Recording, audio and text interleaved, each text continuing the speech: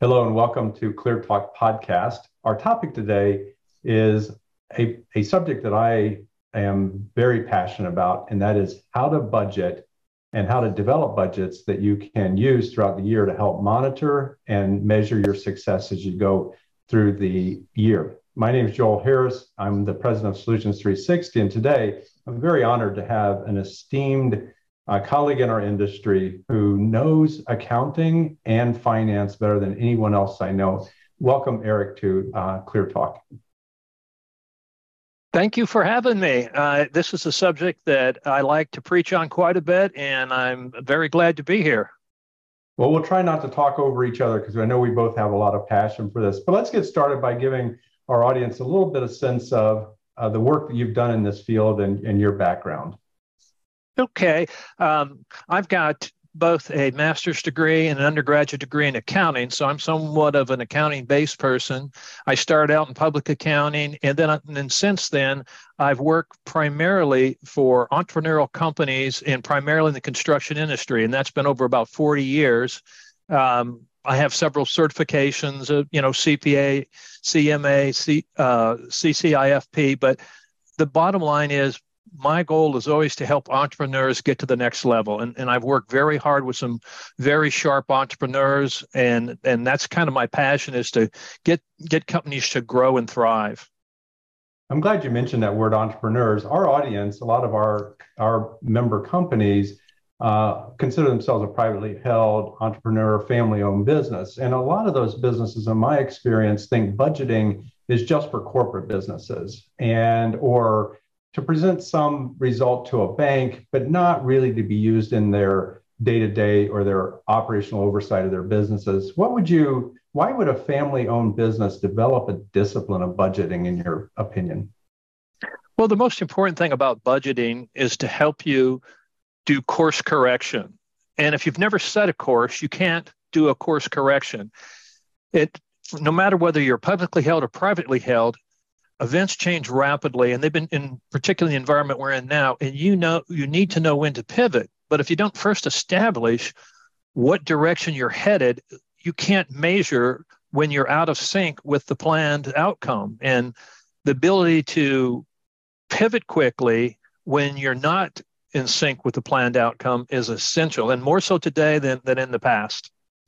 That's a fantastic point. More so today than ever, right? Our businesses are no longer being run on kind of the historical, it came in yesterday, it must come in the future. It's a really great point. So in my experience, there's lots of excuses that companies offer for not building a budget. And so I'm going to give you 3 or 4 of them. Maybe you might have some add to those. Sure. What would you say? We're a privately held company. I don't want my team knowing what my personal income is. They might ask for a raise. Well, I look at this a little differently. The company that I work for, we're very fortunate. We're called an open book company, and that means we share the financial results not just with the management group, but with the whole team. And the founder of our company looks at it this way, that if people don't know what the score is, they don't want to play in the game. And so we're very big on open book and sharing and teaching financial literacy. But even those companies that say, well, I don't know if I want to go that far, at least at the revenue level and the gross margin level, they need to share this information. You wouldn't go bowling if they covered the pins and you couldn't see how many pins went down, right? That's right. So this is the same thing. This is a great game of business. You need to know the score. So, anybody that tells me, well, I can't share the information with the team that's trying to build this outcome, I say, well, how do you expect them to jump in? They don't even know what the score is in the game. And in my consulting business, I've seen that problem, right? The leaders will start pushing initiatives and employees say, why? Well, why would I do this extra work? Because they don't understand the impact of that opportunity to improve their business. So couldn't agree with you more. So I like that guidance. Be an open book company, but it takes discipline to teach financial literacy to everyone in the company. And if you don't have time to do that, at least provide it to the gross margin or the gross contribution line by your revenue segments. That's outstanding advice. What if they said, well, my managers treat a budget as a spend plan, and I don't want to give them authority to spend before I know which way this cookie is going to crumble? Well, I think that it depends on how you go about budgeting. Um, I always like to use the reference that the budget is more a gauge, like a gauging tool, and it's not an anvil. So don't beat people up with it, Right. but gauge where you're going. And as far as the spending plan, again, this is some more personal bias. Is in our organization, we compensate everybody on outcomes. Everybody in the company has some form of compensation tied to an outcome. And so when you tie it to outcomes, you don't have to worry about people like as the government spending everything in the budget, because if they're tied to an outcome and they beat the outcome, there's something in it for them. So that's my take on people overspending the budget. And the same thing with people underspending. And that's another thing that people never seem to understand is you can underspend a budget and you can starve an organization. If, in our organization, we need a lot of trucks to do our service work. Well, if you underspend on trucks and you can't run crews, you're actually starving it. And so the budget helps you on both sides. It's not always an over budget. Sometimes it's an under budget. Sometimes you're not actually spending enough to develop the results you want. Great point. I know you've already answered this in our preamble, but I'm going to ask it again. Okay. Sometimes people use the excuse, well, the budget is always wrong. So why would I spend time putting together something that's wrong? Why is not having a target worse than missing the target? I'll give you a great analogy.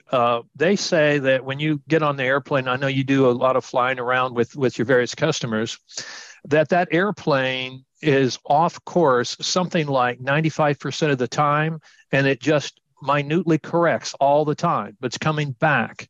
And so, yeah, the budget's going to be wrong. But again, the point is you've got some guidance out there to, where we're trying to get to. And even if it's wrong, that the events are not coming out the way you thought they were. And so it challenges you, how good were my assumptions? Is my outcome wrong because the performance was wrong, or is the outcome wrong because I made a bad assumption? You need to go to that discipline and ask yourself those tough questions. That's brilliant. I have not ever thought of it that way, but I like that analogy to a flight plan or a roadmap, where now I can see when I'm getting off course, and it's a living progress as opposed to a one-time exercise. Any other excuses you've heard that are common across our companies about not building a budget that you'd like to address? I know some people say it's too complex, takes too much time for too little output. And my answer to that is it doesn't have to be complex. First of all, even a simplistic budget is better than no budget. If you just make some assumptions about your revenue, your gross profit, and your fixed cost, that's better than no budget. So it doesn't have to be complex. And when people say, well, yeah, but it's a lot of effort we never use, I challenge them. I say, that's the issue. The issue is not the process. It's that the follow through. You're not using it. And that would be my response to those questions. That's excellent. Sometimes I see the CEO and CFO, and I've been guilty of this myself, getting together and putting down a top-down budget for the organization. Is this the best approach for an organization? I think a top-down budget is the worst approach. And unfortunately, some CFOs and some CEOs believe they're the smartest guy in the room, and that is a very dangerous assumption. Very dangerous. The people that are closest to what you do for a living have the best input. So first of all, you want to glean that input from those people. What we do, and I would suggest this is one approach, is we do a bottom-up budget. We let all of the profit center managers come up with their key assumptions, the ones I talked about, revenue, gross profit, and fixed cost. But then at the top level, we have two things. One thing is we have some benchmarks we want them to get. They can devise the budget, but we have certain benchmarks, and those might be return on investment or a certain growth rate. But those are top level, if you will, benchmarks we're trying to get to. But then we also have, as you would normally, like a veto power. Like if we have a bunch of people who based on what we see, seem to think it's different. Well, then we're going to go back and we're going to challenge those assumptions and say, why do you believe this? And that way, the reason I say a bottom-up approach is the most important is for a budget to be a living, active tool, you have to have ownership. And if you dictate what that budget is, you will never get ownership. They have to have some skin in the game. They have to have some input so they feel accountable for it. You can't hold somebody accountable for something you devised. That's just not going to work as a game plan. Could not. Well, so I always get this wrong, but I agree with you completely.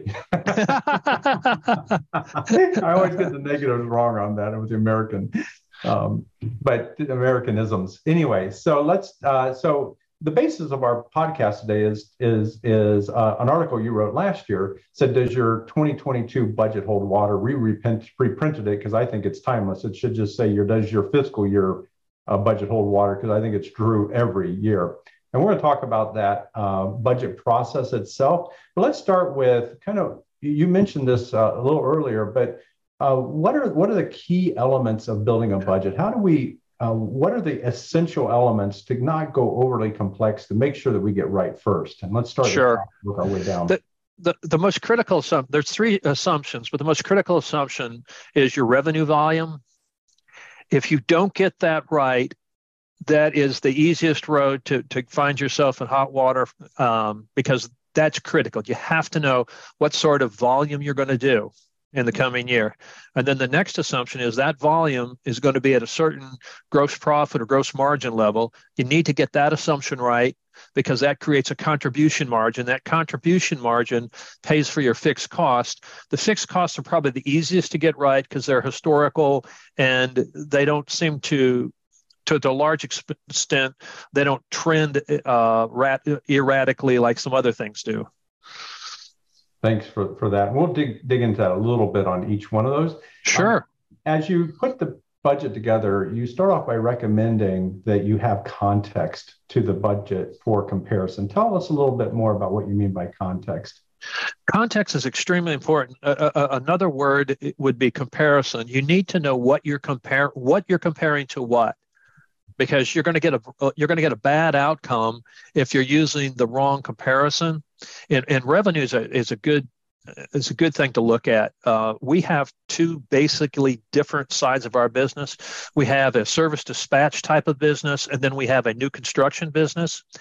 And when we look at the revenues for those to try to come up with the revenue assumptions, we look at different things because the context is not the same for long-term contracts as it is for recurring revenue service dispatch type work.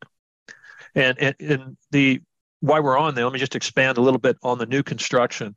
A lot of people look at their backlog. What is the backlog? What's under contract? And that's one of the things to look at, but you certainly don't want to look at that in a vacuum. If you want to look at, for instance, in new construction revenues, what you should look at is your most recent level of acquiring work. In other words, new contracts sold. Yep. It would be much better that you look at the most recent either 3 months or 6 months than you look at year to date. Yep. In other words, if you took the most recent 90 days and multiplied by 4, that's going to be a better assumption than looking at the year to date. Or if you took if the sales cycle is longer, if you took 6 months and said, okay, here's 6 months, let's double it, that should be kind of an acquisition target for next year. But that's the idea of context. A lot of people got in trouble in the 2008, went into 2008, 2009 with real big backlogs, and they found a couple of things. One, the backlogs didn't build out nearly as fast as they thought they were because a lot of projects got delayed. And two, some of them absolutely evaporated. So that's the context I'm talking about. If you say, I've got a great budget because I've got a great backlog, I would challenge that assumption and say, what other assumptions support that? And particularly in the backlog, one of the things in the backlog I would challenge is how fast are you eating through that backlog? At what rate?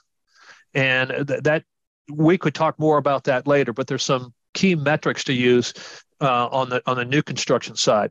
And flipping real quick and going to the service dispatch side, that is a much faster turn, doesn't really have a backlog. So you absolutely have to look at your most recent. You're not going to have a backlog, or you may even not have a listing of contracts open.